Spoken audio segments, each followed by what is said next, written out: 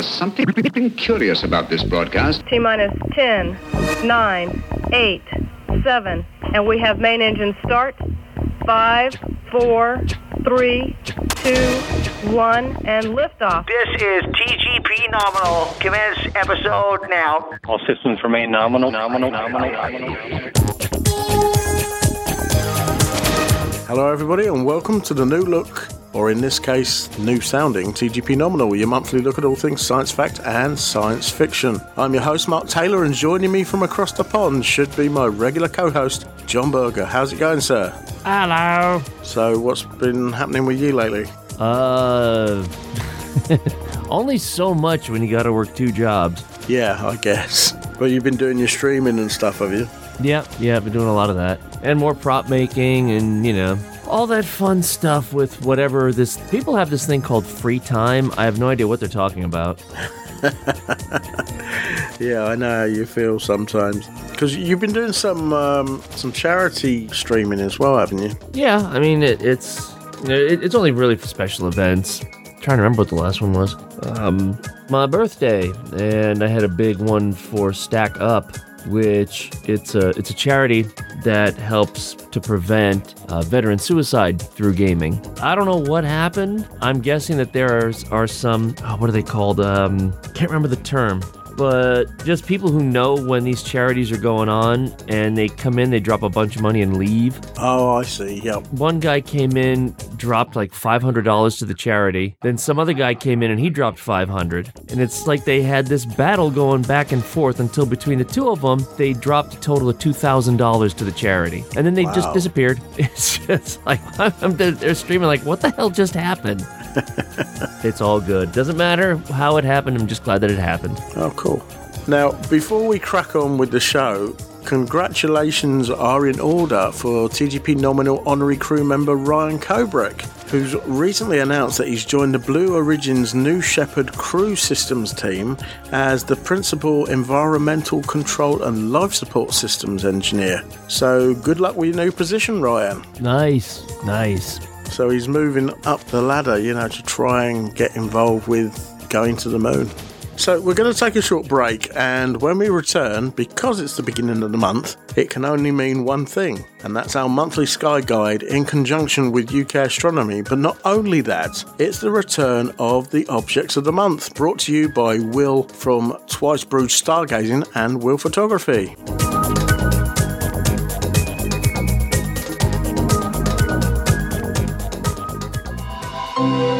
On canvas with paint in the artist's school, it is red that is hot and blue that is cool. But in science we show, as the heat gets higher, a star will glow red like the coals of a fire. Raise the heat some more, and what is in sight? Behold, the star glows bright white. But the hottest of all, I say unto you, is neither red nor white, when a star has turned blue. Hello and welcome to UK Astronomy Sky Guide. First of all, though, before we go into this month and what's on in March, I need to talk about a few things that happened last month, because there's a couple of cool things that happened in our skies. First of all, I think we need to talk about the meteor that was seen blazing across the UK skies, which is actually designated SAR 2667. It was really only discovered 7 hours before impact. So it didn't actually impact the Earth, it impacted the Earth's atmosphere, luckily. It's actually only the 7th asteroid discovered before impacting the Earth successfully predicted. So it's only the 7th one that we've actually seen, probably maybe hours before it's then actually hit into the atmosphere and burnt up. That night, I happened to decide that I was going to put my phone down and chill out for the night and not look at it at all. So I missed out. So when I woke up the next morning, I saw loads of pictures, videos of this awesome asteroid kind of burning up and popping and exploding right next to the moon. It was just to the right-hand side, I think, of the moon. If you go on our Facebook group, there's loads of videos still on there of it going across and suddenly burning really bright and then popping and disappearing as it burnt up. So it's a really cool thing to see. I missed it, and it's just typical because I always do.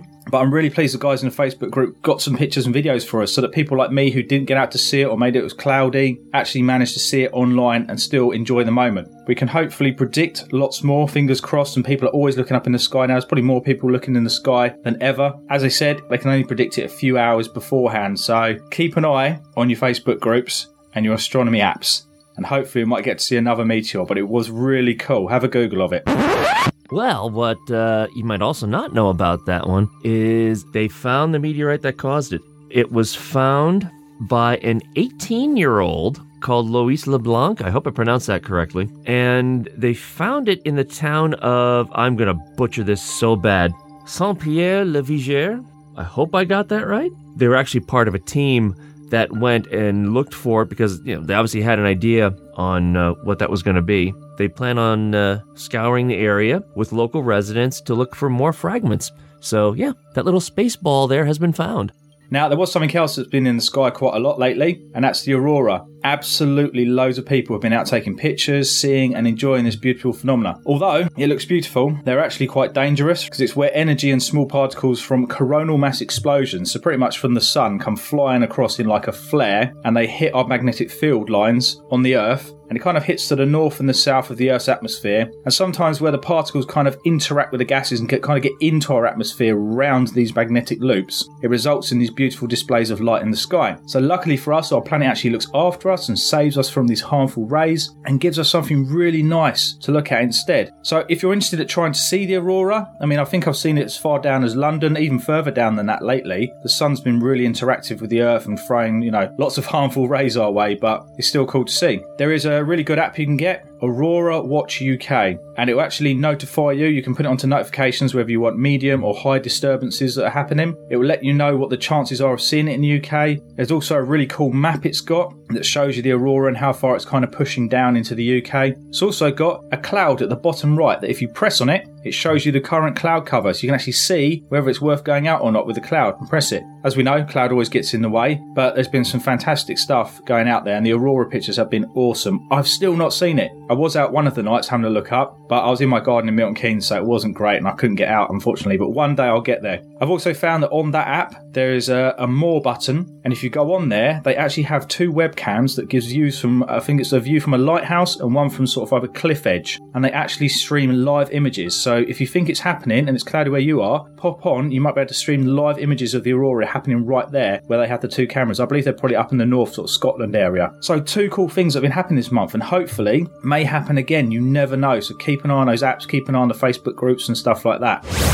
Now, it's on to the month's highlights. So, Venus, Goddess of Beauty, she's still up, can't be missed as soon as the sun sets. She's right there, absolutely stunning. Jupiter's getting lower and lower. I think it's probably the last month we're really going to get a view of him. Mars is still up high and really visibly red. It's going to be there for a little while. It's really cool to see, especially by eye. You can see it really well. Uranus is right by Venus, but it's going to be hard to spot.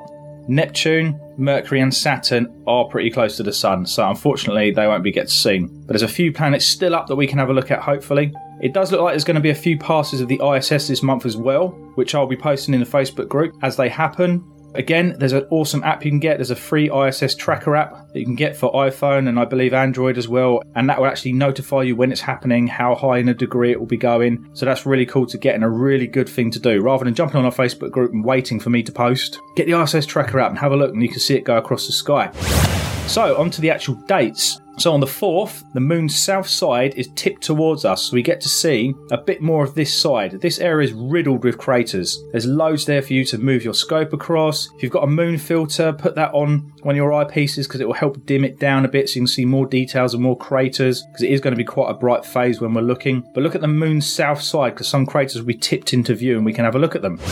On the 7th, this evening's full moon rises around 6:30 p.m, making it a great time to pop out somewhere with a nice clear easterly view. With the sun setting 15 minutes before, it should rise in a lovely sunset. So it'll be an awesome sunset, hopefully. No clouds, fingers crossed. And you'll see this full moon rising up into the sunset. It'll look really good.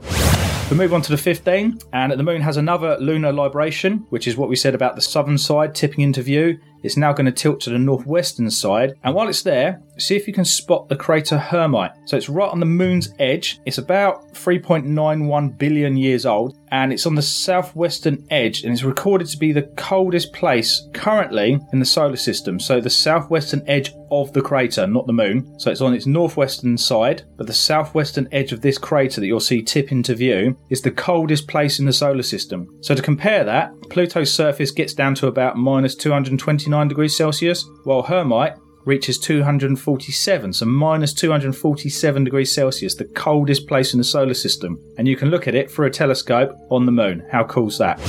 Moving on to the 17th, the moon's going to be slipping out of the way the next few days. It's a great time to spot those fainter objects, including a rare phenomenon called the zodiacal light. So that's seen to the western sky, just after the sun sets, you might spot a very subtle sort of cone of light going up into the sky. You might mistake it for some sort of display, or maybe a sports ground or something like that, but it's actually a zodiacal light. And it's where the sun's light is scattered by interplanetary dust, which is said to be from dying stars as they burn out. I think they've said now there might be some Mars dust around in the atmosphere as well, or in the sky that does it as well and helps. You're probably going to need to go to a dark area, or as dark an area as you can, because it is quite faint and it is quite subtle. So it is best seen around February, March time, when the moon is out of the way each year. So right now, perfect time. Go out, see if you can spot this really faint sort of white cone of light and this interplanetary stardust being lit up by the sun.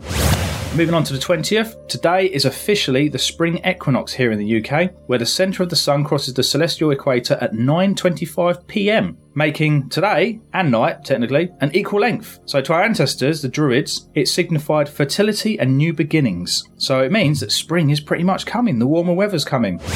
Moving on to the 22nd, this evening, there's a very thin crescent moon. It will have Jupiter kind of atop of it in the sky. Literally, as the sun sets, you'll have maybe half an hour to spot it, an hour at the most. You'll need a good clear western horizon. Venus will be easily seen above left of these two, and the ISS is also passing to the left of them around about 6:47 p.m. But it's going to be during sunset, so it may be too bright to see it. But you never know. Pop out, have a look at this celestial sort of gathering and see if you can spot the ISS flying across the sky next to them. On to the 23rd, 24th. These 2 nights, watch the moon. It's going to kind of creep towards and then past Venus, with the crescent moon being closest to the goddess of beauty on the 24th, giving you an amazing view. So you're going to have Venus and this crescent moon right next to each other. Really stunning to see. So 23rd, 24th, with the 24th being the best. 25th, back to the moon again. So tonight's fuller crescent moon is going to sit just below the stunning naked eye cluster known as the Pleiades, or the Seven Sisters. They're even better through binoculars. These bright blue stars are around about 444 light years away, and they're sort of like they're the closest to Earth. So the closest cluster to Earth, or one of the closest, and this will make a really cool photo opportunity. If you've got a camera, even try your iPhone or your Android, see if you can use your smartphone to get a picture of this cool star cluster and the crescent moon right there next to it. It'd be really, really cool to see. Now, early on the 26th, British summertime begins. So the clocks are going to be going forwards at 1 a.m, marking shorter nights and longer days for us astronomers. Hate it. Anyway, it's nice and warm, so I can't really complain. Sitting out on nice warm nights instead of freezing cold nights. I think in December I was sitting out watching meteors at -8 degrees with a friend. Madness. At least it's going to be warmer now. Now, 27th, 28th. The moon moves from below right of Mars to just above the left of it over the next 2 nights. So again, we had this with Venus, now it's going to do it with Mars. So they're going to be the closest together on the 28th, which is a great opportunity to see the red planet using the moon as a signpost. If you haven't found Mars yet, it is in between. There's about 3 or 4 other red stars around Mars. So it can be quite tricky to pick out which one is Mars because they're all red. So the moon is going to be a great signpost to then find where Mars is, the god of war, right there.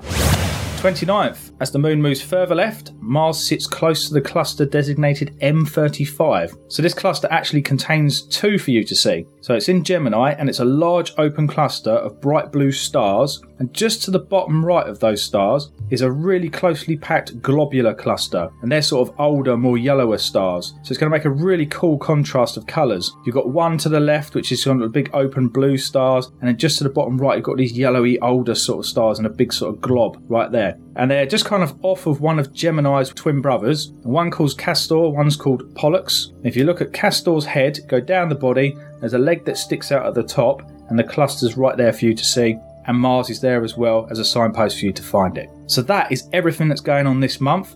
Loads to see. Hopefully we might see some meteors and more aurora. So clear skies, guys. And remember, there's a billion worlds in your back garden.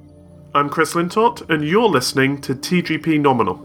Hello everyone, it's Will from Twice Brewed Stargazing and Will Photography. So, if you haven't yet visited me at Twice Brewed Inn in Northumberland Dark Sky Park, then you should. We've got lots of telescopes and a brand new planetarium, really awesome. And my photography page on Facebook, I do lots of talks on there, lots of sharing interesting things to see like the aurora. So I would love a follow if you haven't yet on Will Photography, Will with 1 L. So I've been asked to start sharing my astronomical objects of the month, and so many cool things to see, especially in the month of March. So let's get started with my naked eye visible object of the month, the Spring Triangle. We, of course, have heard of constellations. These are official patterns of stars. There are 88 of them in the night sky. But alongside constellations, there are lots of unofficial patterns, and they're called asterisms. And asterisms are actually some are really well known. You might have heard of the Plough, the Big Dipper, Orion's Belt. These are just unofficial patterns. And there are seasonal ones as well, of course. And one of the most famous one in the spring months is the Spring Triangle. As you can imagine, 3 bright stars that are very much naked eye visible. We have Arcturus in Bootes, the herdsman. In fact, this star is so bright, I believe it's the 4th brightest star overall in the night sky. Then we have Spica in Virgo, and then the final star is Regulus, which is the heart of Leo the Lion. Now, this triangle is actually really big, so some astronomers prefer to use Denebola instead of Regulus. So we have Arcturus, Spica, and Denebola. It's pretty much the start of seeing these 3 bright stars, and over the next few months, it'll definitely be still visible in the skies, moving across to the south. So check it out, the Spring Triangle. My next object is the object visible with binoculars. This is a bit challenging, I'm not going to lie, but as long as you use the star charts properly, you will be able to find it. It is a dwarf planet. Now, of course, we're all aware of the 8 planets in our solar system, but Pluto, of course, used to be a major planet until it got demoted to be a dwarf planet. And there is a dwarf planet within the asteroid belt called Ceres. This is a fairly big spherical object, and to be honest with you, it could have been a proper planet had it not have been more discoveries of these similar size objects. So, Ceres is visible in March, and it's actually just on the cusp of naked eye visibility, so with binoculars, it shouldn't be a problem. It is located near Coma Berenices. It's actually within the Spring Triangle, and using the star chart, you should hopefully be able to see it. It's just really cool to be able to say that you could spot a dwarf planet. My next object is very difficult, but it's definitely worth trying. The telescope object of the month is Sirius. Why so serious? Sirius is the brightest star in the night sky, and you're probably surprised to say my telescope object is Sirius. Well, actually, it's Sirius B that I want you to see. You see, Sirius is actually a double star, a binary star, not just one, but 2. So it's split into Sirius A and Sirius B. Sirius B is very difficult to spot because it's very faint. In fact, I believe Sirius A is about 50,000 times brighter than Sirius B. And when we see it with the naked eye, it is the main star. However, in its 53-year orbit around Sirius, we can, at times, see it when it's furthest from the main star. And guess what? This year is the year. This year is the best year since 53 years ago. So we've got to give it a go. But not only this, March will be one of the last months where we can see Sirius relatively high in the sky, because Sirius is a winter and early spring constellation. It will literally be under the horizon before long. So now is the time to give it a go. So what do you have to do? You can't miss Sirius, such a bright star. Follow the belt stars of Orion to the left, take it down to the very bright star. Get a relatively powerful eyepiece on a minimum, I would say, 6-inch aperture telescope. Now, the guide is 4 inches, but I think 6 inches, okay, just to be safe. 6 inches with a decent eyepiece, I would say minimum 10 mil, okay? And get it on Sirius, and you should see, hopefully, a little dot next to Sirius. That is Sirius B. Honestly, folks, give it a go. I would love to hear success stories of seeing this. Send an email to garbagepod@virginmedia.com. Well, that's it, folks, for this month. Next month, very excited to share with you my objects for April. But for now, just remember to keep looking up. You never know what you're going to see. Take care. Don't forget that you can access more in-depth versions of both the Sky Guide and the Objects of the Month with diagrams, videos and links for more information in the show notes, which can be found on the dedicated page for this episode. Just click on the little button at the bottom of the page that says Explore this episode. Now, occasionally we have guests on the show from the world of astronomy, so we asked them if they would like to submit their favourite celestial body. Now, we have uploaded some of them to our YouTube channel in an Objects of the Month playlist, so I'll put a link to that in the show notes, but at the top of any of our pages there is a link to our YouTube channel, so go check them out. Right, we're going to take another short break, and when we come back, I think it's time for a bit of news. Hi, I'm Matt Damon. I play astronaut Mark Watney in The Martian. In the story, my character is accidentally stranded on Mars. Sending people to Mars and returning them safely is the challenge of a generation. The whole world held its breath when the Curiosity rover landed in 2012. The boot prints of astronauts will follow those rover tracks, thanks to innovations happening today. NASA's journey to Mars begins on the International Space Station, some 250 miles overhead, where we're learning how humans can thrive over long periods without gravity. Here at home, people are working across the country on the new Orion spacecraft and Space Launch System rocket that will carry astronauts farther than ever before. When we invent new technologies for exploration, it benefits all of humanity. But more than that, the journey to Mars will forever change our history books, rewriting what we know about the Red Planet and expanding a human presence deeper into the solar system. Follow NASA's journey to Mars at www.nasa.gov.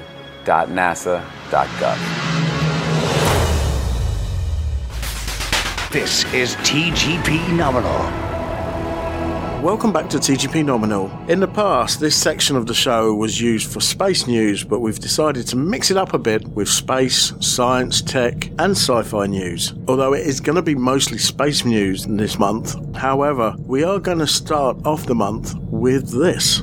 In the UK, we are pretty proud of our computing heritage, from Charles Babbage back in the 1800s to Sir Tim Berners-Lee, and there are many computing institutions with artifacts from all around the world, not just UK involvements. Now, I've been following the lead up to a launch of a new venture called the North West Computer Museum, based in Leigh in Greater Manchester. They have an awesome collection of vintage computers and video game consoles from the 1970s onwards. They have arcade games cabinets, and they have an education suite where they host workshops where you can learn programming languages and PCB level electronic repairs. They are a charitable organisation, and any money made from their events and things gets ploughed back into the museum. Now, I'd love to visit the North West Computer Museum, but it's a bit of a trek for me, so I'll try and arrange a virtual meet-up with the organisers. However, there are some computer institutions nearer to me that I might be able to get involved with.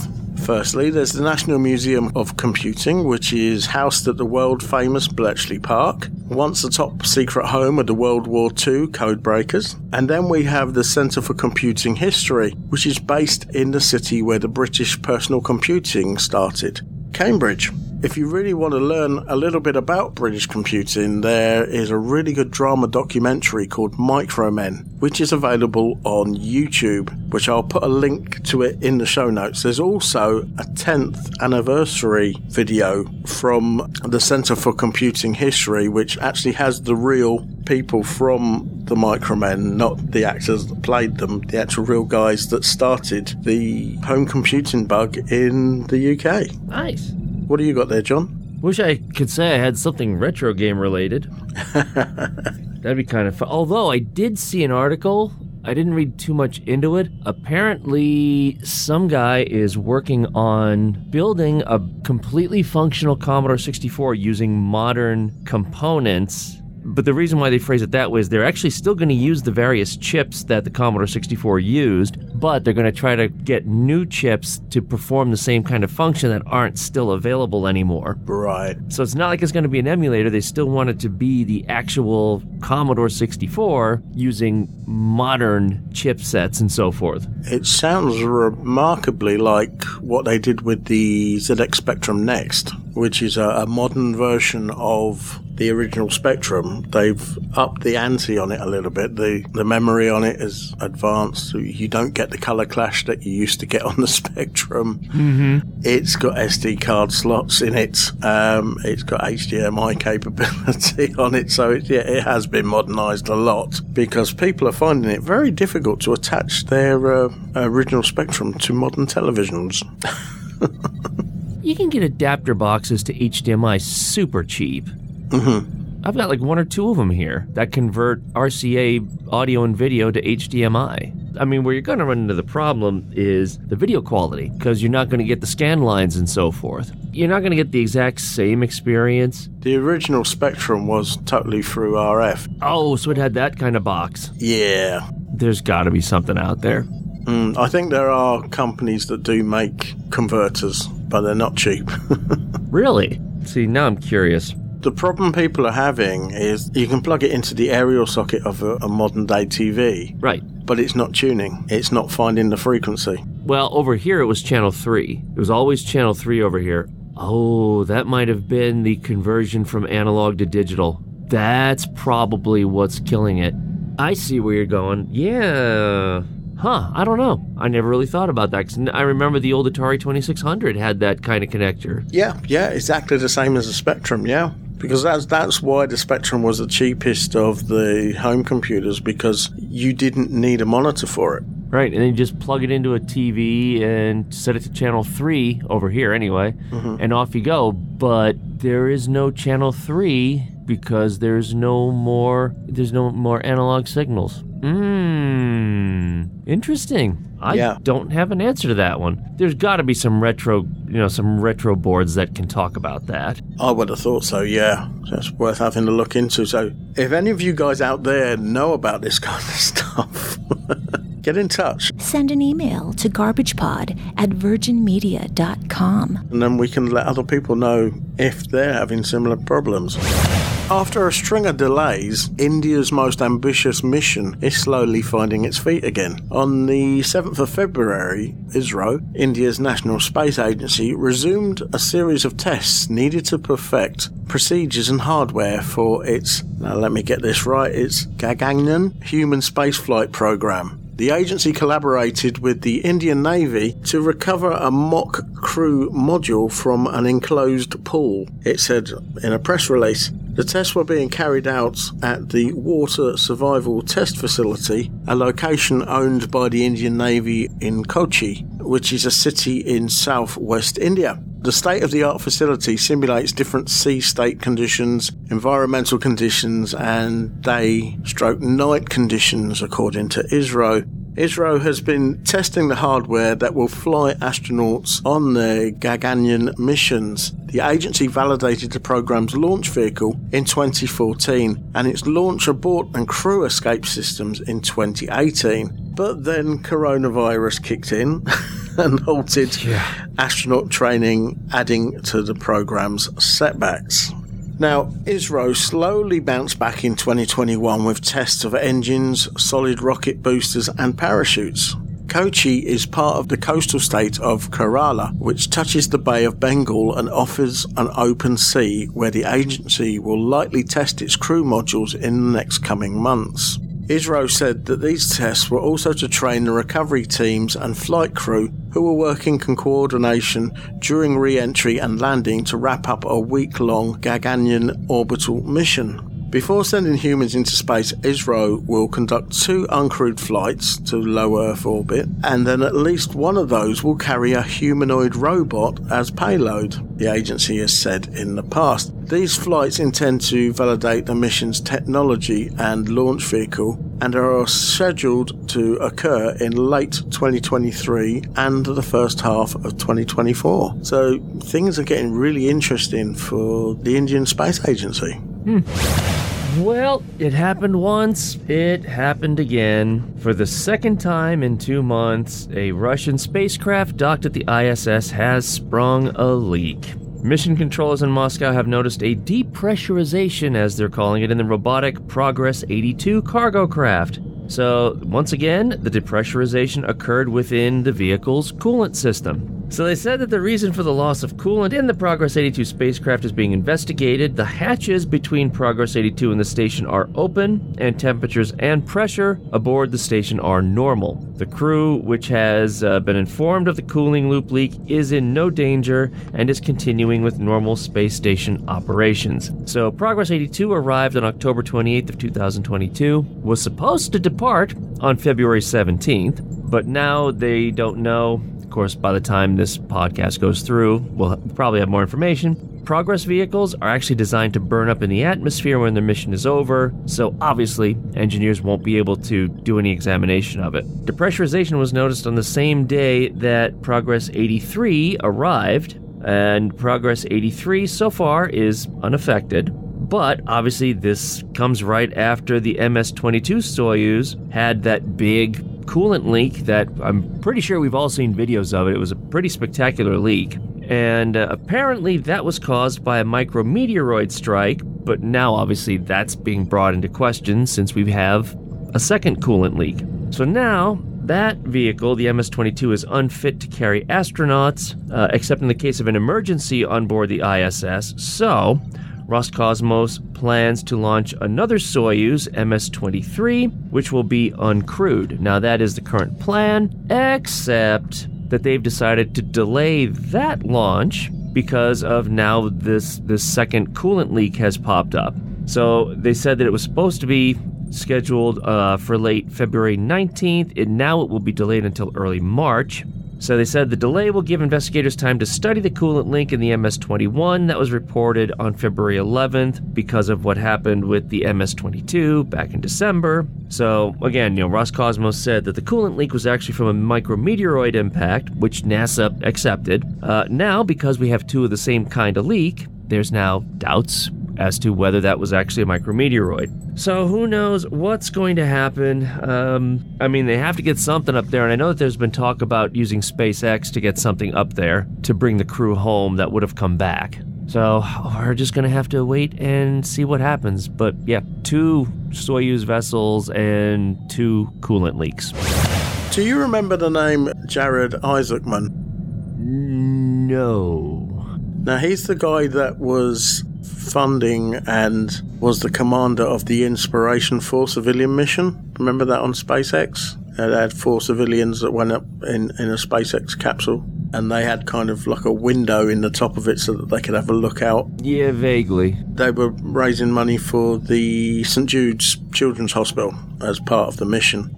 Now, he's funding a new private space program called Polaris. The missions will be carried out using SpaceX technology, with the rockets, crewed spacecraft and spacesuits all supplied by SpaceX. Now, it does seem to me that these missions are kind of like being guinea pigs for SpaceX.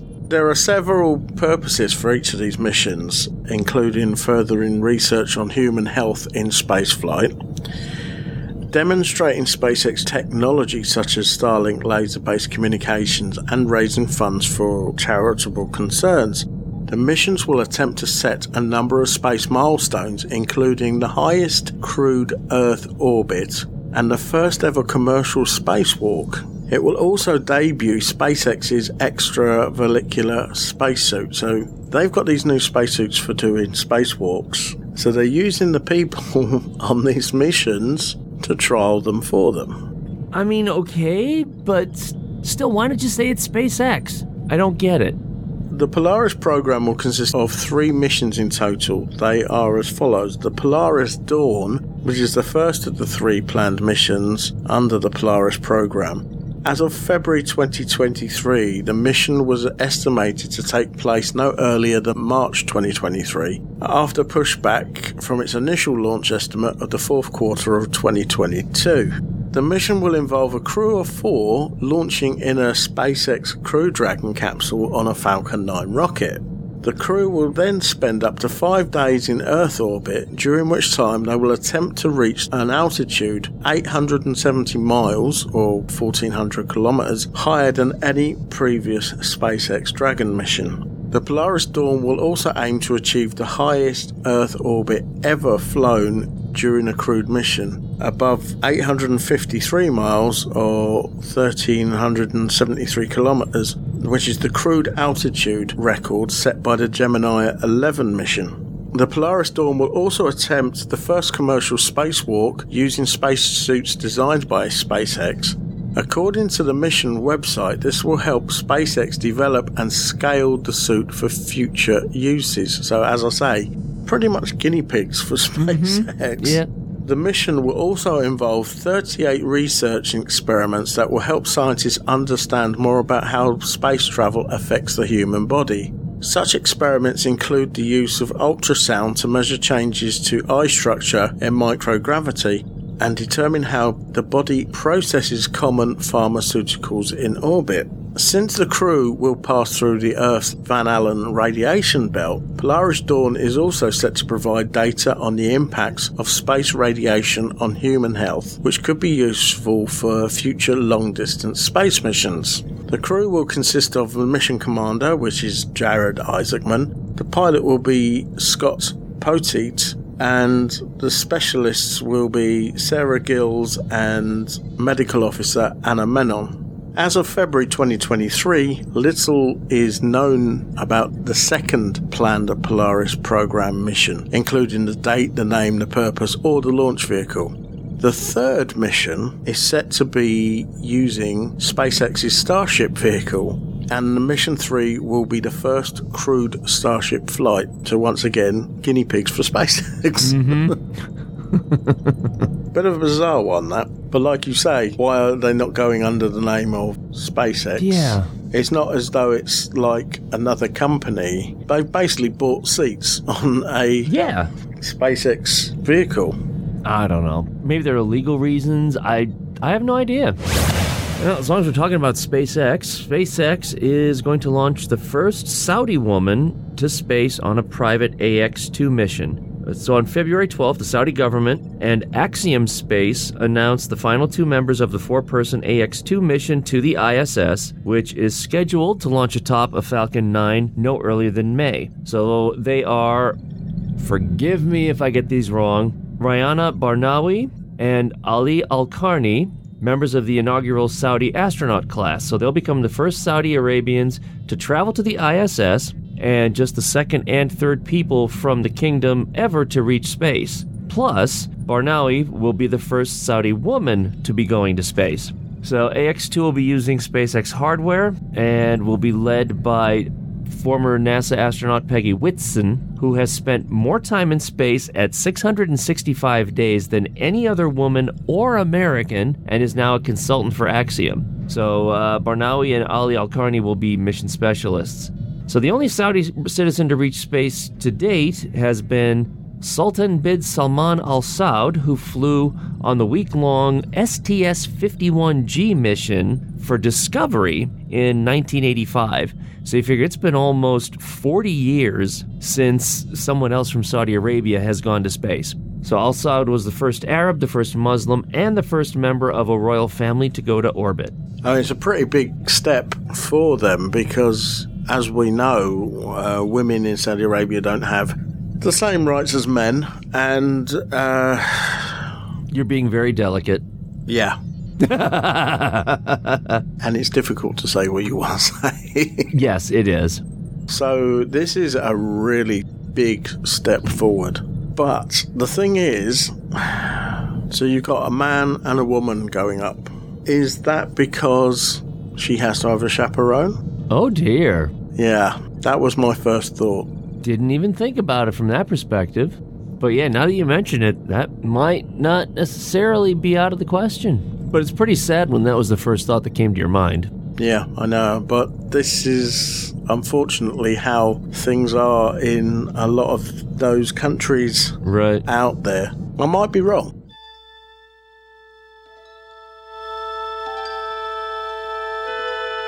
Space, the final frontier. These are the voyages of TGP Nominal and its infinite mission to explore space, science, and technology news. To explore the world of sci-fi, comic-cons, and gaming. To boldly go where no podcast has gone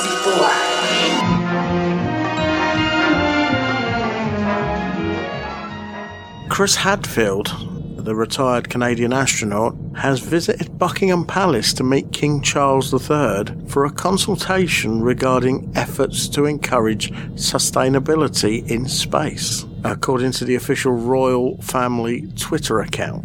What a pleasure and a privilege to have been asked to advise and assist, and to make the King laugh, Hadfield wrote of the experience on his Twitter page, alongside a picture showing His Majesty looking amused.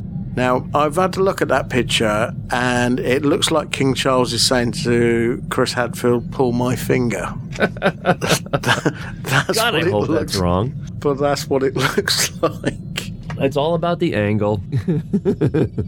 Now, the specifics of the conversation has not yet been shared, but sustainability could refer to dealing with problems such as space debris, the light pollution affecting our night skies, or overall environmental concerns raised by rocket launches.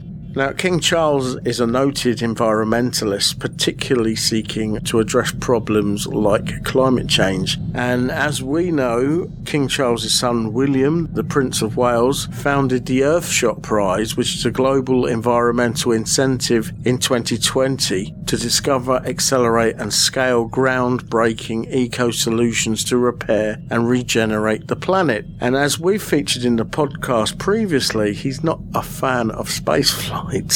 He was basically saying, it's causing a lot of the problems, yet a lot of the satellites and things that we're putting into space are helping with early warning systems for environmental problems.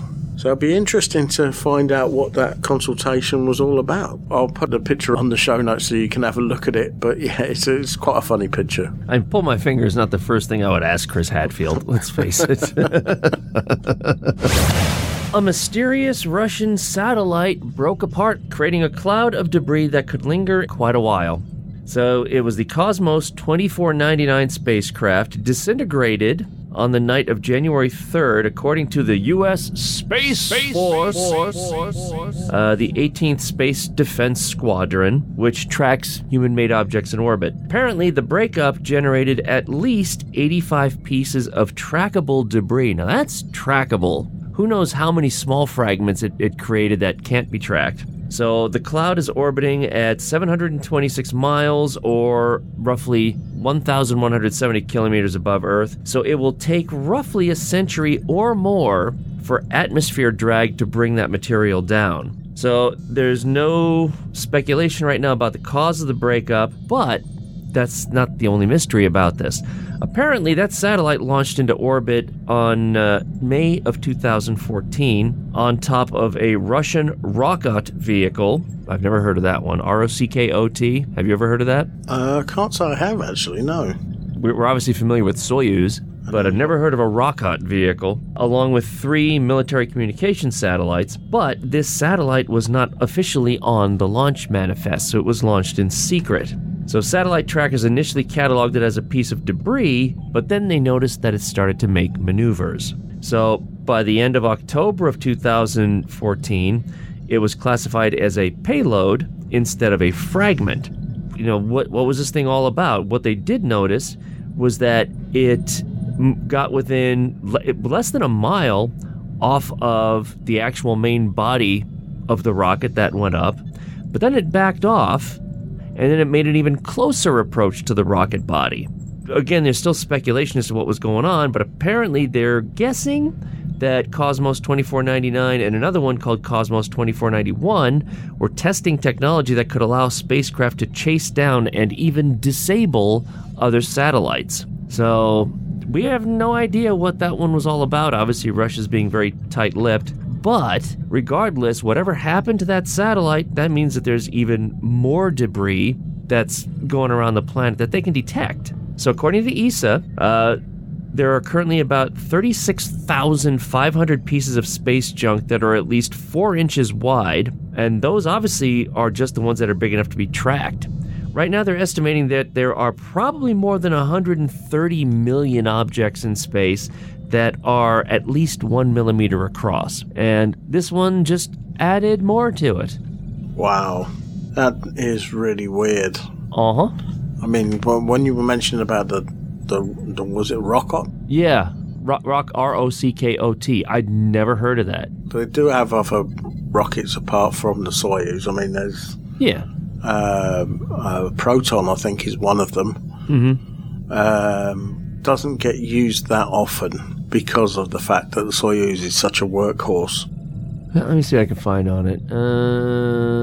Yeah, okay, so it was a Russian space launch vehicle capable of launching a payload of almost 2,000 kilograms into space. Wow, apparently there were 34 launches, of which 31 were successful. So the first flight was in 1990, last flight was in 2019. I don't recall ever hearing about this thing. And I should have seen that because, obviously, on TGP Nominal, we've got our Launchpad section on the webpage. I should have seen that when I was updating each month. Huh. Doesn't ring bells with me at all. No, it doesn't. And it's just a very simple rocket. Looks like it's the kind that might have a portable launcher or something close to a portable launch vehicle. Okay, so it can be launched from anywhere. Maybe. It doesn't sound familiar at all. Well, today we learned something new, I guess. Yeah, definitely. Now, before we go into another story, well, this kind of is a story, but isn't. Did you see those pictures of the sample tubes collected by the Perseverance rover? Yeah, I saw them and how they look like little lightsabers. Yeah, that's so weird. I was looking at it going, that looks like a lightsaber on Mars. What's going on? Yeah, I saw all about those tubes. The only thing that stinks about those tubes is that they're looking at the earliest 2033 to get them back here. It's like, oh, come on, man. You're pushing the point where I might not be here anymore. I want to see this. You never know, things might advance. You never know. I was going to say there was a story about the helicopter on Mars. Uh-huh. Earlier in February, it made its 42nd flight, and I thought, that's fantastic. And then I looked at it again today, it's made another flight today, so 43. They've been averaging once a week lately. It's quite amazing when you look at the flight log, which if you go onto the TGP Nominal website and you look at the Launchpad extra section, there is a section there all about the helicopter, and it'll take you to a link with all the different launches of the helicopter, so you can see how many flights it's done and what it did and how far it travelled, and there's pictures of what it saw and all that kind of thing. NASA needs to do more of this. Artemis just annoys the hell out of me. You know, for all the money that we spent, how long did it take for that thing to get to the moon and come back? Wasn't it like 21 days? Yeah, about that. Meanwhile, the Saturn V got men to the moon in 3 days. Mm-hmm. But this stuff, the rovers and the helicopters, this is what NASA should be doing. That Ingenuity helicopter was supposed to go for 5 flights. Yeah. And it's now in its 40s. This is the stuff they're really good at. I mean, this is something we've been saying for a while, that you've got enough outlets there now to produce rockets that will get you to the moon. Okay, you've got your Orion capsule. That's fine. But we know the Orion capsule can fit on other rockets. Yeah. It would be cheaper in the long run for NASA to use somebody else's rocket and attach their capsule to the top, and away you go. Yep. Did you hear that Ingenuity is so successful that they recently changed their plans that future rovers are going to have 2 helicopters included with it instead of just whatever they were going to do? It's almost as though now it's like, hey, you know what? The helicopters have been working. Let's just include them now. It doesn't take a lot of space. It doesn't. And I was wondering about stuff like, could those helicopters potentially be used to blow dust off solar panels? I'd never thought of that. Obviously the atmosphere is not nearly as dense. The blades have to go significantly faster, but they still have to shoot the air down to produce thrust. You know, because we've lost rovers to having dust on the solar panels. So why not use these things to blow dust off the solar panels? Yeah, that's definitely something worth considering. I'm just saying, NASA, if you're listening, there's an idea for you. Of course, they've probably already thought about that. But they probably have now that things are successful anyway. Yeah. The company that was called Sierra Nevada, which is now called Sierra Space, has successfully finished its third module test for the Blue Origin-led Orbital Reef private space complex for NASA. Now, basically, this module is inflatable, so that they want to make a completely inflatable space station. Now, we know that these inflatable modules work because they've had one fitted to the side of the International Space Station for a little while. And when these inflatable things get into space, they pretty much go rock hard. It's not like a bouncy thing, which you would imagine something inflatable would be. Once it gets out of our atmosphere, it goes rock hard. So this test, I love the way Sierra Space has done a trio of explosive tests. That doesn't sound good, actually. No, it doesn't. Basically, all they did was they increased the air pressure in this module, and it's supposed to maintain air pressure for at least 100 hours. So they increased the pressure, kept increasing it until it went to 150 hours, and then it just basically.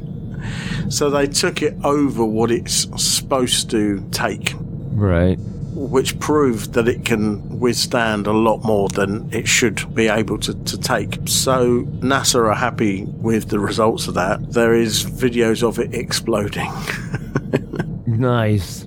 I'm going to have to look that up and put them in the show notes. Now, all the tests were performed at NASA's Marshall Space Flight Center in Huntsville, Alabama, in the same zone where NASA tested the rockets for the Apollo moon program in the 60s and 70s. So it's got a lot of heritage there where they actually did the tests. I bet that sounded loud when that You know, when a balloon goes, it makes a big bang. So imagine something of that size exploding. Wow.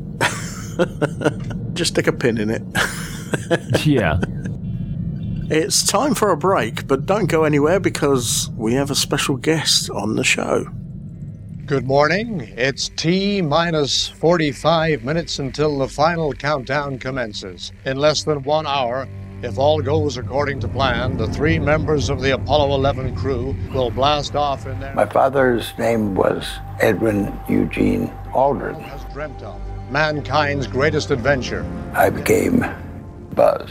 Destination, the moon.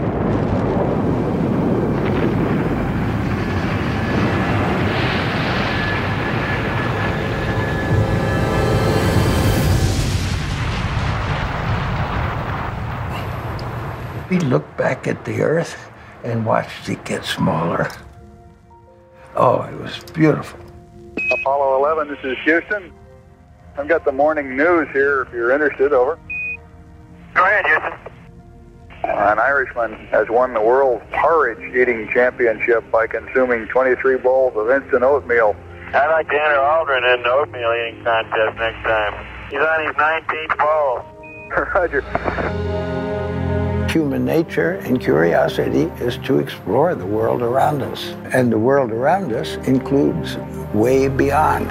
Go Houston, you're go for landing, over. I understand, go for landing. Roger, 1202, we copy you. We're go, same type, we're go. Okay, engine stop. We copy you down, Eagle. Beautiful view.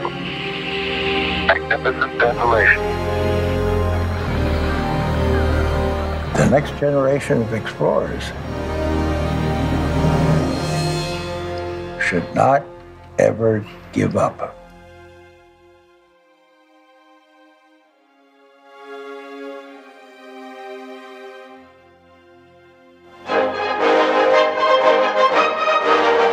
Blast off into the podosphere with TGP Nominal. If you're a regular listener, you might recall John and I virtually inducting Kate Arkless-Gray, aka Space Kate, onto our honorary crew member wall.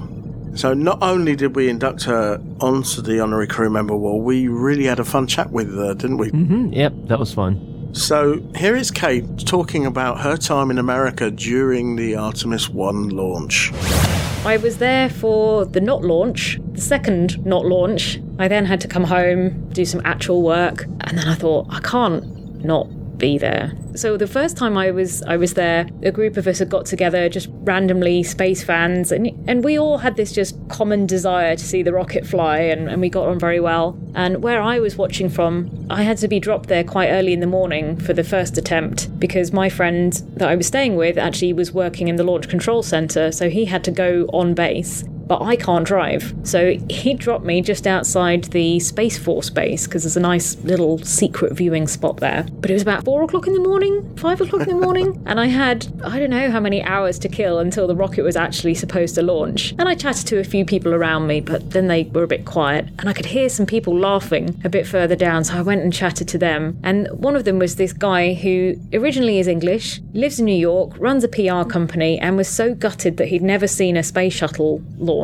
that he had come down to see the Artemis launch. But then the next day had to fly to Berlin for a product launch for one of the companies he worked for. So when it didn't go, he was immediately saying, well, I don't know, should I stay? No, I wonder if I could come back in time. The second launch attempt was on the Friday, but they moved that to the Saturday. And the next thing I know, I had a text saying, I'm skipping the launch party and I'm flying back from Berlin.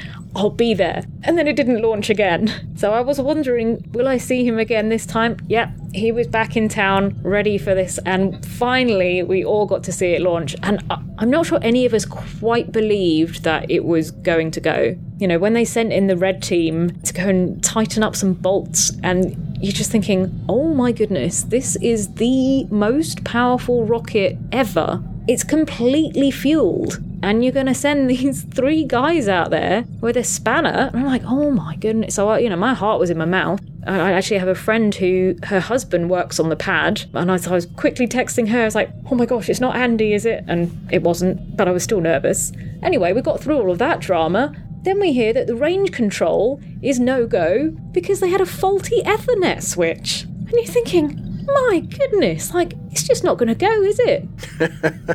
But yeah, somebody was running around to Best Buy and fixing that. I don't know. In the nick of time, they got that done, but it was a bit dramatic. It was. The launch was obviously dramatic and spectacular. Yeah. Really great. Yeah, really great. Even though I wasn't as close, I think I was 11.2 miles away where I was watching, but with a body of water in front of me and all the reflections. It was a night launch and just absolutely lit up the whole sky. And you got the big trail and the noise, and we could see it. Because of the path that it was taking, it sort of went up and then over. You could still see it, Wow. The kind of smoke trail it left that was just then lit up by the moon. And you're just thinking, it's really happening. If you were actually on base, like my friend was at the Launch Control Center, once it looked like it was actually going, quickly ran out onto the stairs, and he said his video was terrible because he was shaking so much because of the noise. He said it absolutely blew shuttle out of the water, and I listened to the audio from his video, and there's this other noise, and it's all of the panels, the metal panels on the building just kind of vibrating and kind of making this mad noise. It was spectacular, and we were very, very happy to see it go. Oh, yeah, I mean, it's been so long in coming that you did begin to wonder if it's actually going to happen. I booked my tickets for the second attempt, and I looked at all of the dates that they could go, and I thought about, some of the issues they'd had. I mean, hydrogen leaks are that's kind of serious. And of course, they had to roll it back into the VAB, the Vehicle Assembly Building, because there was a hurricane coming through, and I was delayed by a day because there was another hurricane, but the rocket was on the pad and had to withstand, winds of up to 100 miles an hour, I think they were registering, but apparently that was okay. But there was still, I thought, no, come on, they'll want to check it out. They probably, they'll do a countdown to the last minute or two, maybe. I don't think it's going to fly. So I booked my ticket to stay there for 2 weeks, thinking that perhaps it was going to need one of the later windows. But no, everybody got their Thanksgiving off. I know my friend was very happy that this thing had finally flown and she got her husband back so they could have some family time. A lot of people have been working very, very hard on this mission. So you got to see 2 launches in that span, because you got to see one of the Falcon launches as well. Yeah, I actually saw 5 launches. Oh, wow. In my 2 trips. Yeah. This is crazy, because when I first went out to Florida to see a shuttle launch, that was pretty much the only launch that was happening at that time. I did go back because they had the Falcon 9, like the original orbital test of the Dragon capsule, I think. And that was way back in, 2010? Mm-hmm. Can't believe time has flown, and so many rockets. But yeah, nowadays it's just like one a week for SpaceX. So I had never seen a night launch, and arrived in Florida for the first launch attempts just in time for my friend to take me to a place called the Space Bar. Very nice, where I had a shuttle-themed cocktail and stood on a balcony overlooking the Air Force Base and Kennedy Space Center, and yep, there was a nice night launch for us. And then a week later, there was another one, just before I went home. And then, yep, SpaceX managed to bookend my trip again this time, so I had a day launch and then another night launch. So yeah, I had never seen a night launch, and now I've seen 4. I don't know if you've come across Launch Pins on Twitter, but he's got a really nice range of space pins that are all like enamel pins. Oh, wow. But yeah, has now sort of branched out into a bit of jewellery. And I won a competition before the first Artemis launch attempt, because I saw the pin and thought, oh, that's lovely. And he was running a competition. Anyone who retweeted could win the pin. And I never win anything, but retweet it. And it turned out I won. Nice. But I was flying to America, and I thought there's no point you posting it to me here in London. Maybe you could post it to my friend that I'm staying with. But obviously I didn't want to send my friend's information over Twitter, so I said, do you have an email address? So I emailed, and the next thing I know, I got a message back on Twitter saying, did you go to Cambridge in 1998? I was like, yes. And then, this is Matthew Horn. I'm like, oh my gosh, this is somebody I went to university with. He was in my year at university in 1998, has now moved to the US. I had no idea he was a space fan. I had no idea at all when I won this, and he didn't know it was me either. He just saw my name on the email and thought, oh, wait, there can't be that many people with a name like that. So I actually met up with him after, 20-something years. Wow. I met up with him on this second trip to Florida, and he very kindly gifted me the little Dragon capsules, and they're really cool. Yeah, highly recommend. It's a very nice SLS pin as well. Yeah, look at that right now. Very nice. And I don't get commission.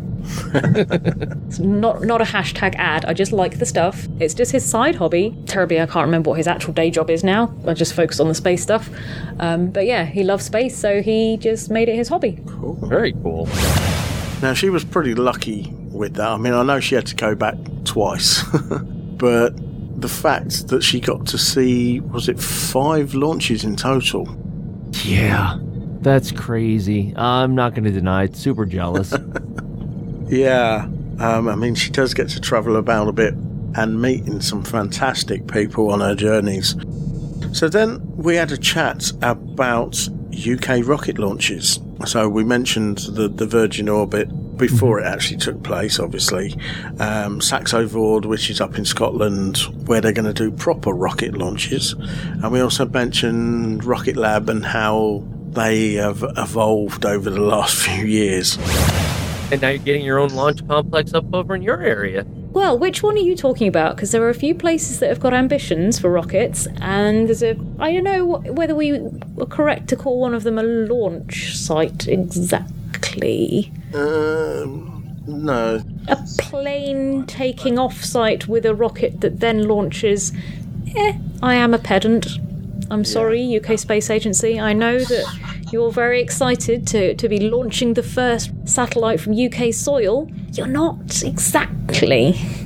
No, I'm waiting for Saxo Vord to do the proper launches there, because I believe they're getting some people from Rocket Lab to come over, because it's a similar kind of setup as they've got in New Zealand. And Rocket Lab have done some amazing stuff, haven't they? I remember being a bit sceptical of them back in, 2015, 16? I was thinking, there's not that much about them, and I was trying to see if they were actually going to be able to launch in New Zealand. And I did a bit of research, because I thought, does New Zealand even have a space licensing law or regulation? And as I was looking into it, they had literally just put it into place like a month before, and I was like, oh, okay, maybe they are serious. And yeah, they were, and they've done really well. Really, really pleased for them. I found it quite weird with Peter Beck because he wasn't actually convinced that they were going to be able to do what they did. And he basically said, if it happens, I'll eat my hat. And he basically had to blend up his hat, and he made a video of him actually eating it. That's great, though. I mean, one, to have that humility in the first place, and then two, to go through with it. I can think of maybe, another rocket boss who could perhaps have done with some of the same humility, but... I can't think of who you might be talking about there. We were discussing the new venture that Rocket Lab has got without having the fall-away fairings. They're just going to open up and whatever's just going to come out the front of it, and then the fairings are going to close back up again and land. And we were thinking that's like something out of, some James Bond villain thing. And that whole thing about trying to catch the rocket with a hook on the bottom of a helicopter. Yeah. It's one of those things, it's on the line of madness or genius. Yeah, there is a fine line. Well, then there's also that one low orbit place that's going to be doing it with a centrifuge. Apparently they had a semi-successful test launch. Yeah, okay. Colour me sceptical on that as well. I got told off by one of the Mars One participants who was very upset that I wasn't supporting Mars One. And they said, isn't it your job to, be promoting spaceflight if that's what you say, what you do? And I was like, well, yeah, but I'm allowed to ask questions. And if it's nonsense, it's actually my job to maybe point it out so that people don't get suckered. Oops. Yeah. I think I was at Space Up Europe.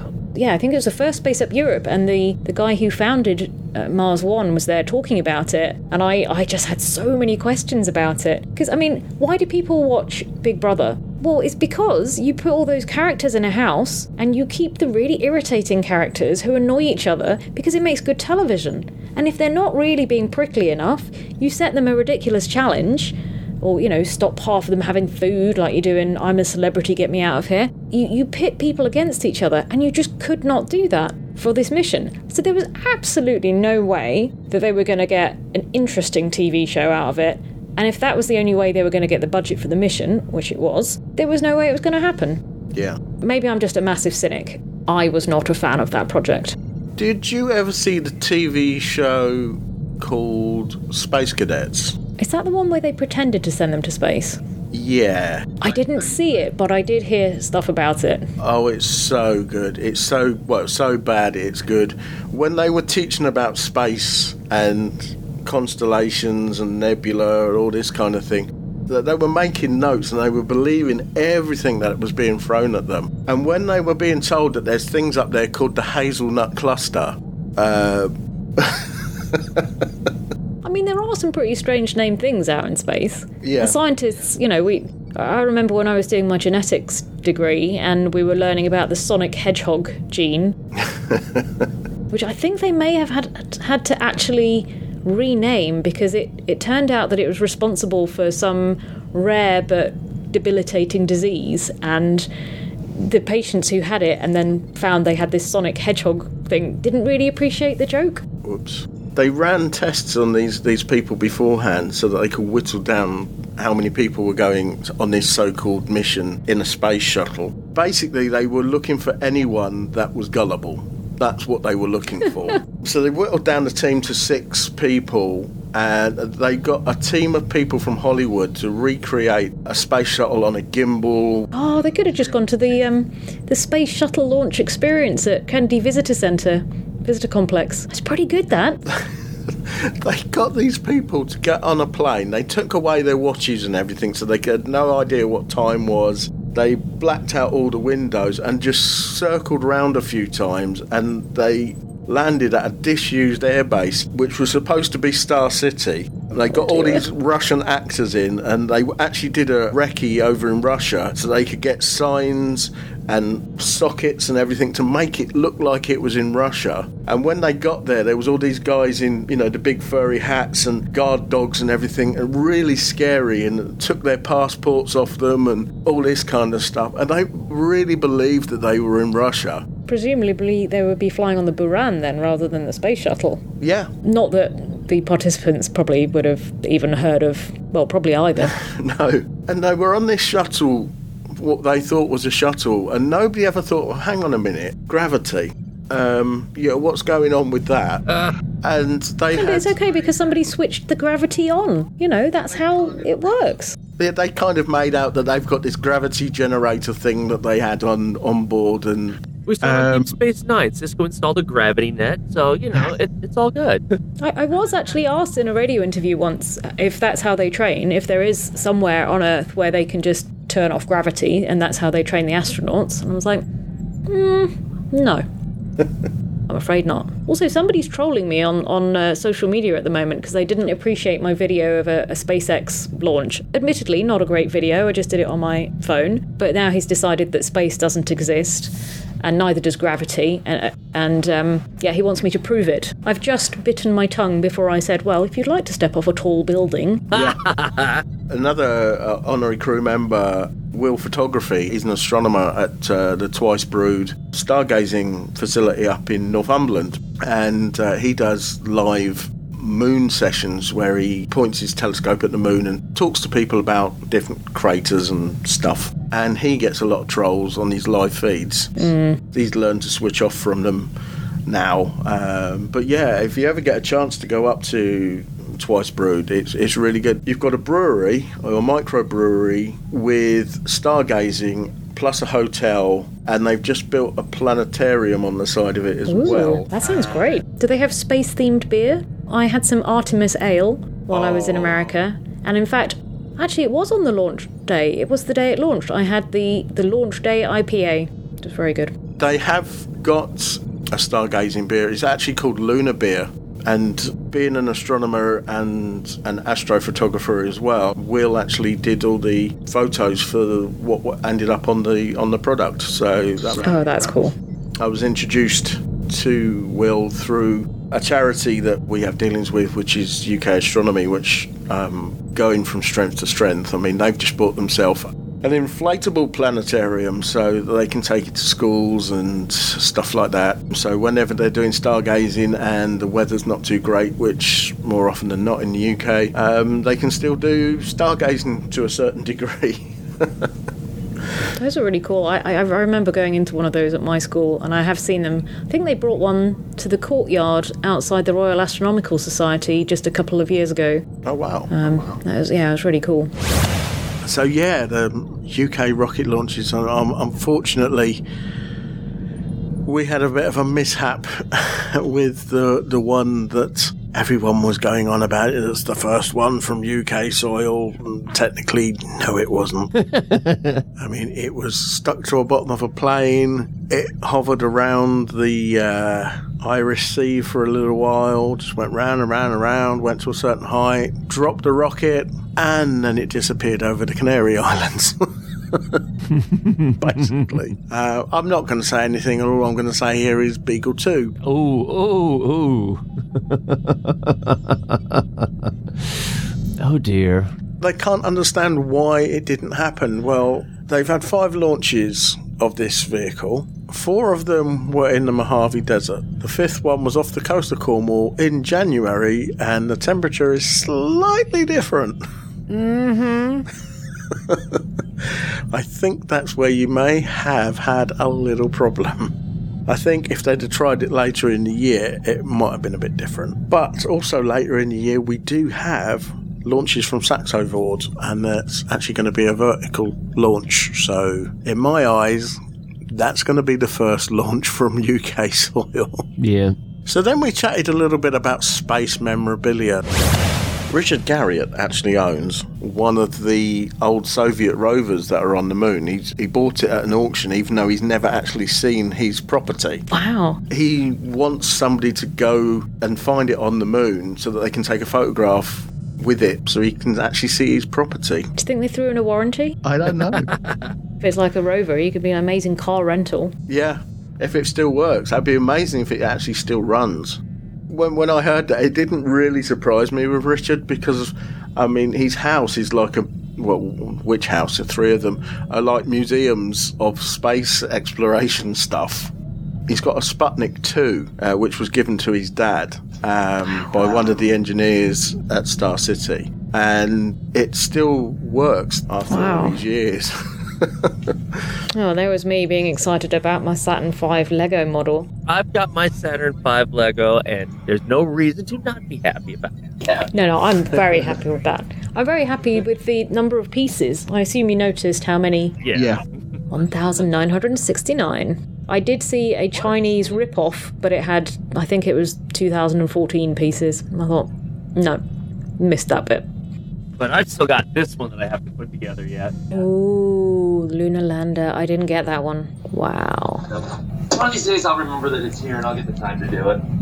I have, waiting for me, the Space Shuttle Discovery with Hubble. Yeah, I want that as well. Oh, nice. Which I had been lusting after for a long time and watching everybody on my space Twitter building it, and I was so jealous, and I just couldn't justify spending that much money on Lego for myself. And then a very, very, very good friend of mine, when I had a bad year last year, sent me that to cheer me up. Oh, nice. Wow. I did have a bad health thing. I had breast cancer and I had surgery, and then this thing arrived and I was like, oh my gosh, I don't feel ill enough to deserve this Lego. It's amazing.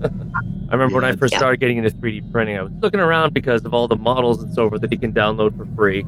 And somebody made a 2-scale Saturn V with gantry. And all the parts are available for free. And I think he said that when it's fully assembled, it's like 8 feet tall based on the scale he has it. But he said that on his printer, it takes over 3 months just to print the parts because there's so much plastic. Wow.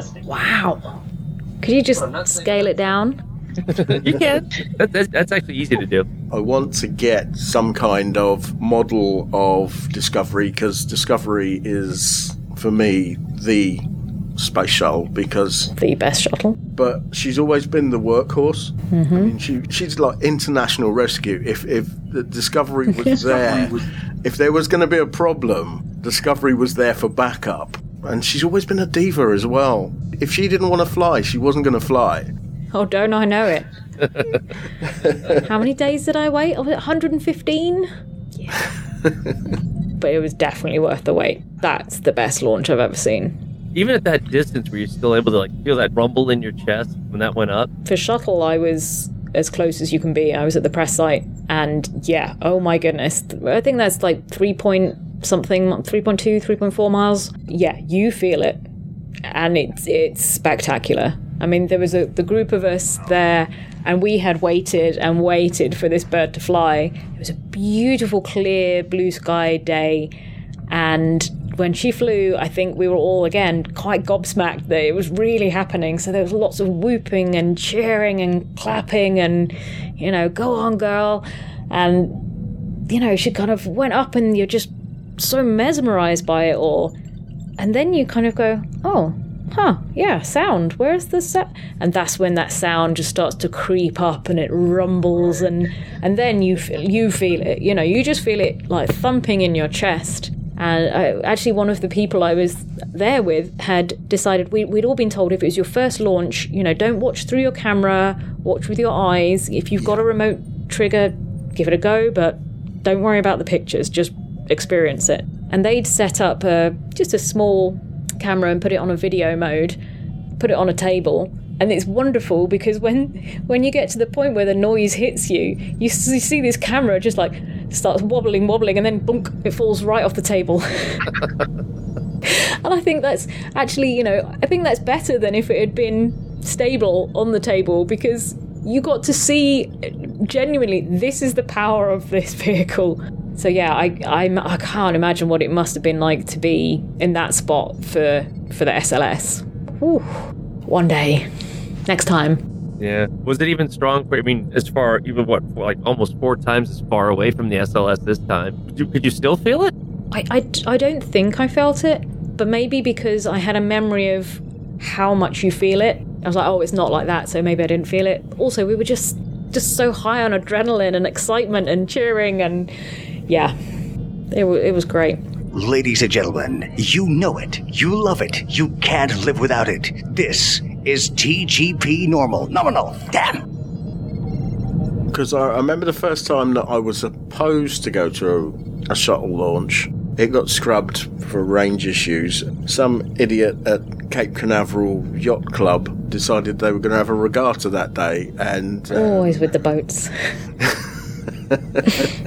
And so that didn't happen. So we couldn't actually get back for the next day that it was supposed to be launching. We asked which direction we need to be looking. We were in Orlando at the time, and we knew exactly where to look. So we were at 6 o'clock in the morning by a trolley bus stop,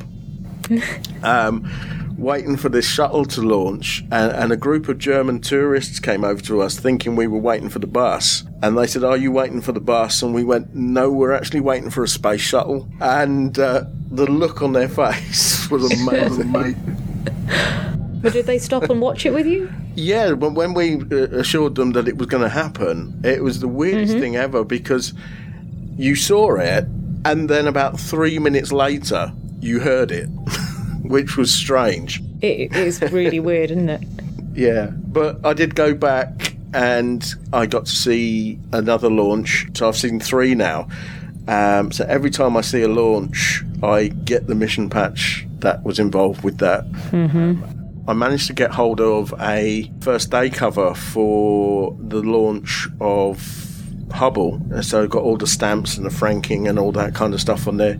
I've managed to get the mission patch for that, and I actually found a photograph of the crew with one of these first day covers actually holding one. It wasn't the one I had, but it was one of them.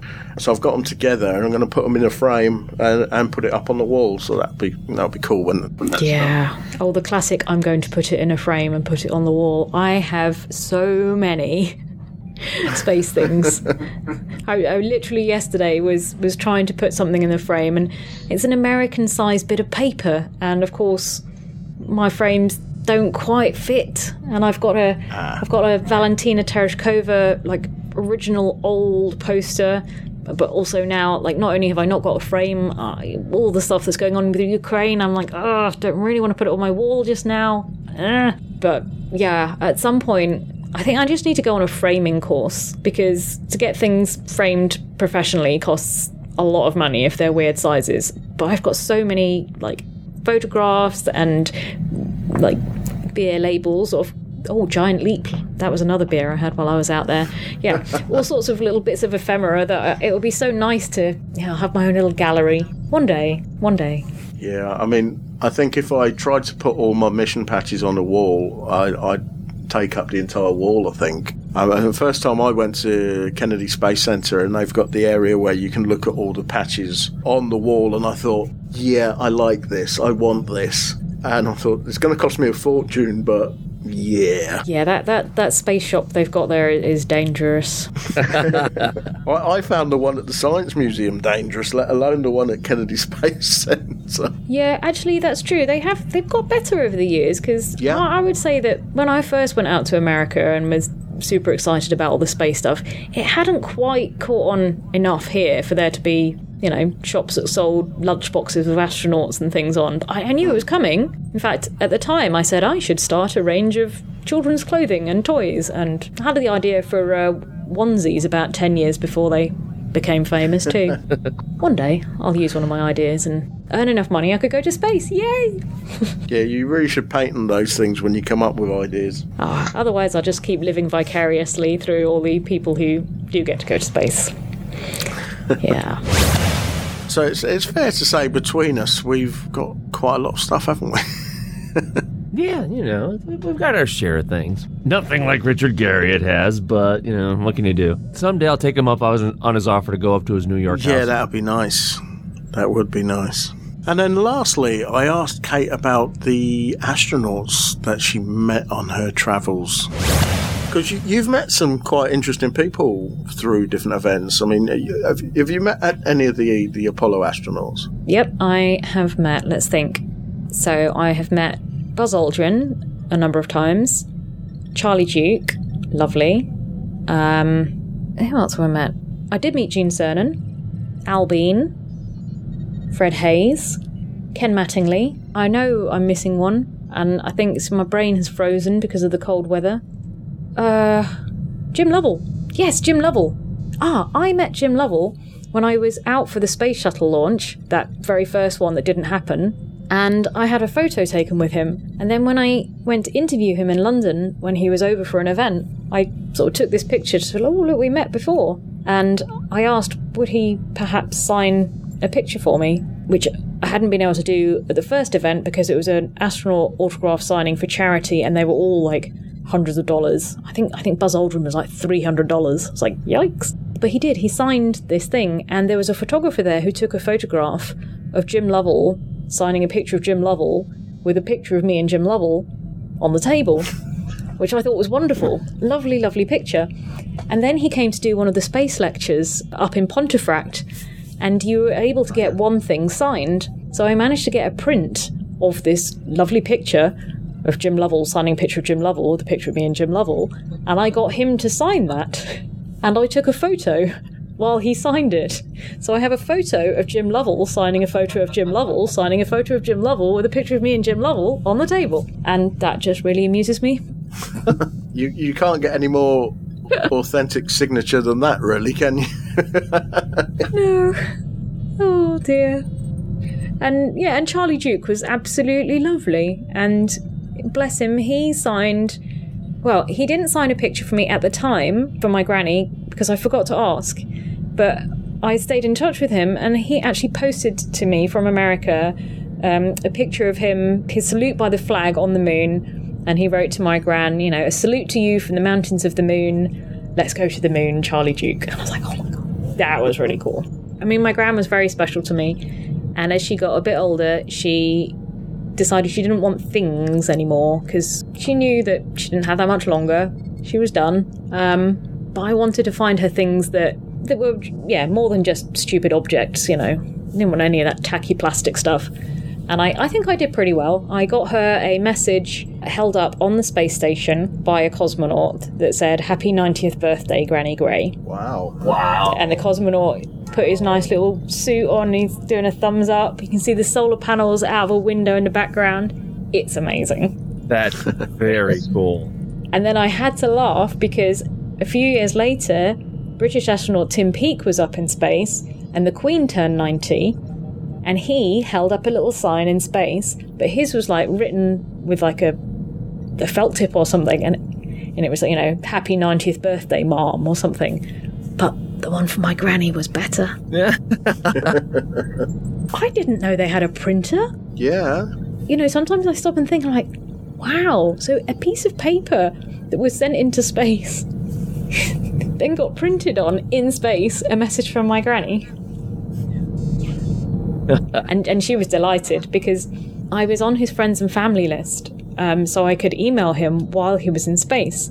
And I had emailed to say that I was going to see my grandmother for Christmas, and I knew the next Soyuz crew was about to arrive for Christmas. So, you know, I was talking about that and wished him a Merry Christmas. And he wrote back to me and said, you know, "I hope Father Christmas brings you everything you want, and say hello to your grandmother for me." So I was like, Granny, somebody in space just said hello to you. Ooh, she said, "I can't wait to boast to the WI," so the Women's Institute. So yes, she did for the next few months. She was like, "Well, I'm nearly 90, you know, and I've got a friend in space." So yeah, when I got that picture, I got that printed out and framed and wrapped it up for her. And actually, I did two. I did one picture of him in his spacesuit when he was doing an EVA, and then I did the other one where he's holding this sign for her. So she opened the first one, and she said, "Oh," she said, "is this Anton? Is this my spaceman?" I said, "No, Granny, our spaceman." And then she opened the other one, and she just sat there, and her jaw just dropped as she was reading this message, and the rest of the family was sat around, "What's going on?" And then she like held it up. Look. That first Space Rocks was such a surreal moment for me because in the same room I had Tim Peake, because we were in the green room bit, and said, Tim, do you want a beer? And I actually got a beer out of the fridge, and, I was having a beer with Tim Peake. And then I looked over and thought, it's Brian May. I was like, what is going on? Those moments in life are special. The guy who was with me, my photographer, Alan Taylor Shearer, is a good friend of the show. He is a huge Queen fan. So I thought, I'm not going to approach Brian. I'm going to let Alan do it because it meant a lot more to him than it did to me. I mean, his first son is called Freddie because of Freddie Mercury, and he has snakes and things, and the first snake that he ever owned was called Mercury, after Freddie Mercury. So I was going to tell you about what I named my cat, but then I realised it's a very embarrassing thing to admit, so I don't think I will. But suffice to say, I named my first cat when I was about 8 after a wacky children's TV presenter. There's only 2 people I can think of at the moment, and you didn't call your cat Pat Sharp, did you? No, I do know Pat Sharp, and he's a nice guy too. No, I called him Timmy. It's not Timmy Mallet. Couldn't possibly confirm or deny. Actually, Timmy Mallet over the last few months has been going around the UK on a push bike and stopping off to paint landscapes as he goes around. Yeah, he became a painter, didn't he? Yeah. And I didn't realise how good he actually is. I don't think I've seen his artwork, but I just remember as a kid I was a big fan of Whacker Waves and the Wide Awake Club and Mallet's Mallet. And yeah, well, I liked that show for different reasons to you. But it's not Timmy Mallet. Michaela Strachan. Yes, indeed. I have no idea what you're talking about, so I'm just sitting here. It was a very cheaply made TV show for kids in the 80s and 90s where they had a game called Mallet's Mallet. Now, the idea of this game is you've got 2 kids sat on stools. It's a word association game. So somebody says one word and you have to say another word that associates to that word. Now, if you pause or stumble or whatever, he's got this foam rubber mallet that he smacks you on the head with if you get it wrong.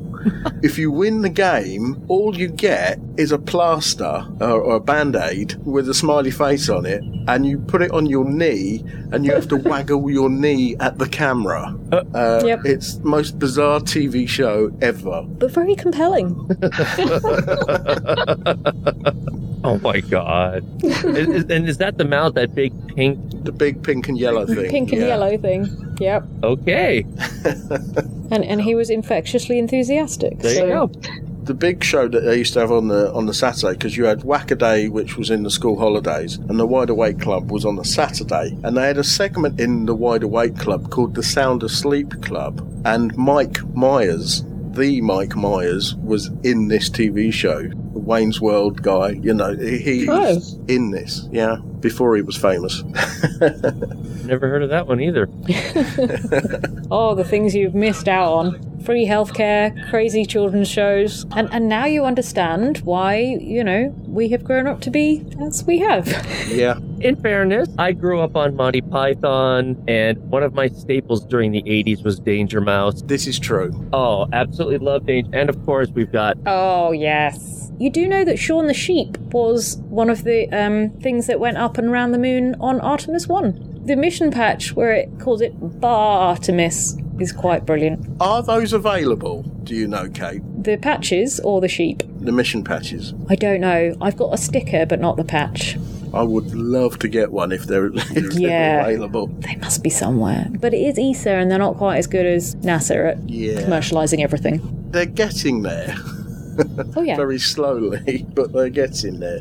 And it's because of people like Tim and Samantha Cristoforetti and Gianluca Parmitano, yeah. Yeah, he's very big on being with the public and things like that. So, that's really cool that they're starting to come into their own. And they put a lot of money into education and outreach for the Rosetta mission. And I think that did quite well for them. I still love those Once Upon a Time, the cartoons that they did. Those are so great. Very sad, though, at the end. It was quite emotional. I know. I have a cuddly Rosetta. Oh, wow. They say don't meet your heroes and things, but when I met Matt Taylor at Space Rocks, that was quite emotional for me. And the guy is so down to earth. Mm-hmm. And Mark McCorker, and he's very down to earth as well. In fact, the last time I spoke to him, he said, "I've got a dash. I'm buying some Marmite off of somebody." He said, "We can't get it in Holland." He came back with about 6 jars of it. He bought some off of this guy. Well, you've got a Marmite dealer. Because I always have a fact or a story or something random about pretty much everything, I'll spare you the story because it's a bit long, but I can tell you a fact, which is that Bob Cabana, astronaut, former head of Kennedy Space Center and now deputy administrator, he does like Marmite. Oh, wow.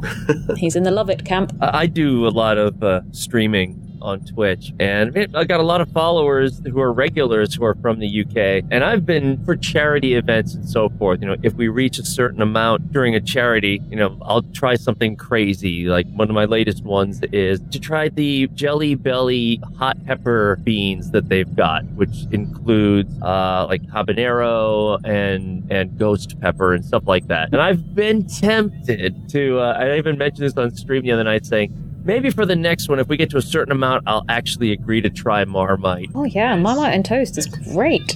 And some of my regulars from the UK were just like, no, don't do it. Oh, no, do it. It's great stuff. Just don't spread it too thick. Oh, put cheese on top. Oh, it's amazing. It's really good.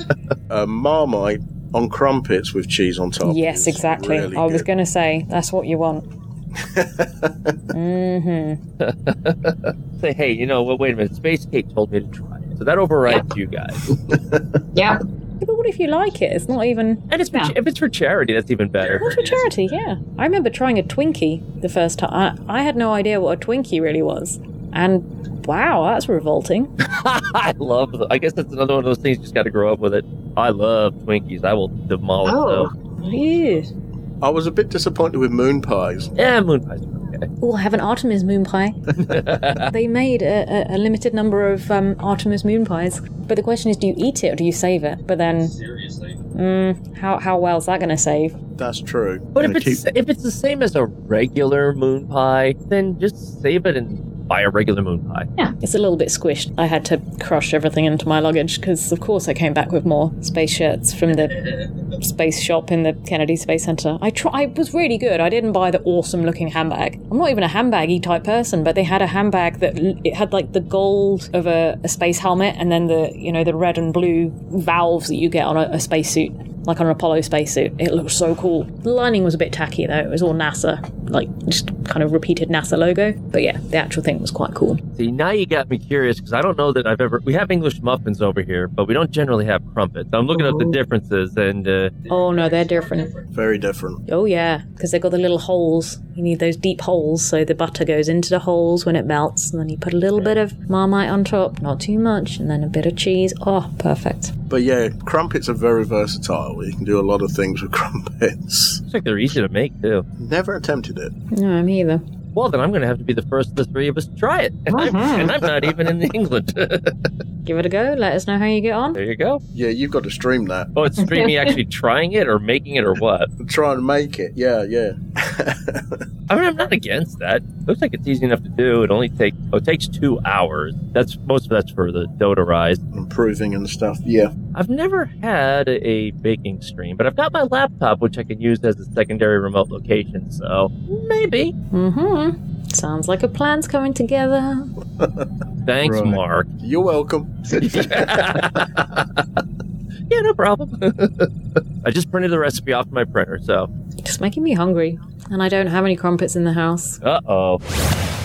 Now, that was an impressive array of names that she pulled out of that bag. Yeah. I know I've met a few people through Space Rocks and things like that, but some of the places that Kate has been to, some of the conventions and different bits and pieces like that, yeah, she does get to meet a lot of famous people, and not necessarily famous to your average Joe, but to people in the space community. They're legends. Yeah.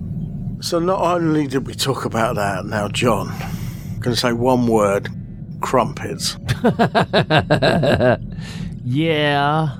Well, I did try it. I bought crumpet rings and everything. The problem is, the recipe that I got, it looks like everything was good. And, the stuff was rising and bubbling like crumpets should. But for some reason, they said to put the thing at medium-high heat and let it go for 10 minutes, upwards of 10 minutes. And I was just like, that does not seem right. Maybe, I don't know if there's differences between what's considered to be high over there versus over here. I don't know. But it did what it was supposed to do. But then you take it off the griddle or whatever, and it's just, the bottom was completely burned. I was like, medium high for 10 minutes? That seems really freaking hot. And it was. So, yeah, I need to try it again. And this time lower the temperature. I mean, when we heat crumpets that have already been baked, you do need to toast them on a quite high temperature. Sure. But that's not the same as actually making them from scratch. Yeah, because they even said, make it, and if you wanted to crisp it on both sides, then flip it over after a while. But they still say, just freeze it or whatever, and then put it in the toaster when you're ready to have it, and so forth. Even when it was burnt, it was still very soft, which I found interesting. It wasn't like crispy burnt. Mm-hmm. So it was still a very soft crumpet, but it was just like, you could taste the burn all the way through. I'm like, no, this medium high is just not happening. Because where they said it should have been after like 10 minutes, it was at around 5 minutes. So I'm like, this is cooking way too fast. So yeah, I'll try it again, but sadly the first attempt was a failure, but it looked like it was definitely on the right track. It's all trial and error, isn't it? We shall see. The problem is it's like 3 hours just to get ready for it. Because you have to put it in, you have to let it rise, then you have to add some more things and then let it rise, and add some more things and let it rise again. It's like, oh, come on. So it's not like you give it half an hour and you're done. It takes a while for the dough to get ready, where it's in the proper state to be made. This is probably why I haven't known anybody to actually make them from scratch. Well, they're not available over here. They're not a thing here. I mean, for me, Sainsbury's sell them. You can buy 8 of them for 52 pence. Yeah. Not gonna happen here. Tried and fail, but I will try again. Spamhead Productions are a small independent sound recording company based in rural Hertfordshire. We specialise in creating content for all your podcasting needs, whether it be field recordings, vox pops, or capturing the atmosphere during social events. Editing is a very time-consuming job, so Spamhead Productions are on hand to take away some of the burden for you. Just advise us on how you'd like your content to sound, and we will do the rest. We can even help you design and manage a website for your podcast too. Visit us now, spamheadproductions.weebly.com. That's spamheadproductions.weebly.com. So, John. What? It's been a packed show, hasn't it? It has been. A lot going on, and this is what we intend to do from now on, is incorporate the Sky Guides and the objects of the month along with our news. And in future we're going to not just have space stuff, which we pretty much had a lot of space stuff this month, but anything that we can incorporate. So science, technology, sci-fi, all kinds of stuff. I mean, I know some of that sort of borderlines on some of the things you include on your podcast as well, actually. That's all right. So what? Not a big deal. But obviously, I'd like to thank you, John, for coming back on the show. It's been a while. It has been. We need to stop these excessive time periods where I'm not here. Well, I intend to do a big show once a month, so that'll be good. I'd also like to thank Ross Hockham from UK Astronomy for bringing us his Sky Guide, and Will from Twice Brewed Stargazing and Will Photography for coming on for the Objects of the Month, because we've been missing those for quite a while. Obviously, Kate Arkless Gray for coming on board and talking with us.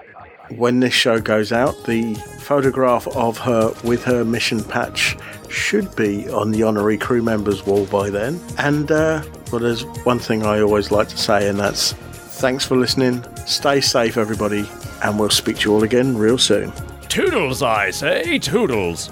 Well, that about wraps it up for this episode of TGP Nominal. If you want to get in touch with us, then send an email to garbagepod@virginmedia.com, where your input is our output. Or click the social media icons at the top left of the page over at tgpnominal.weebly.com.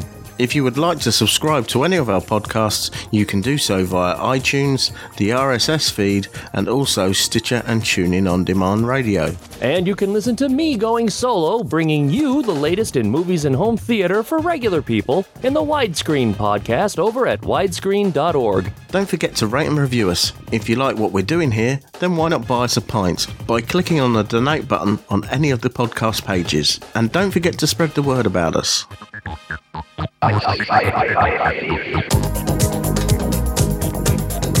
Station, this is Houston ACR. Thank you. That concludes the event.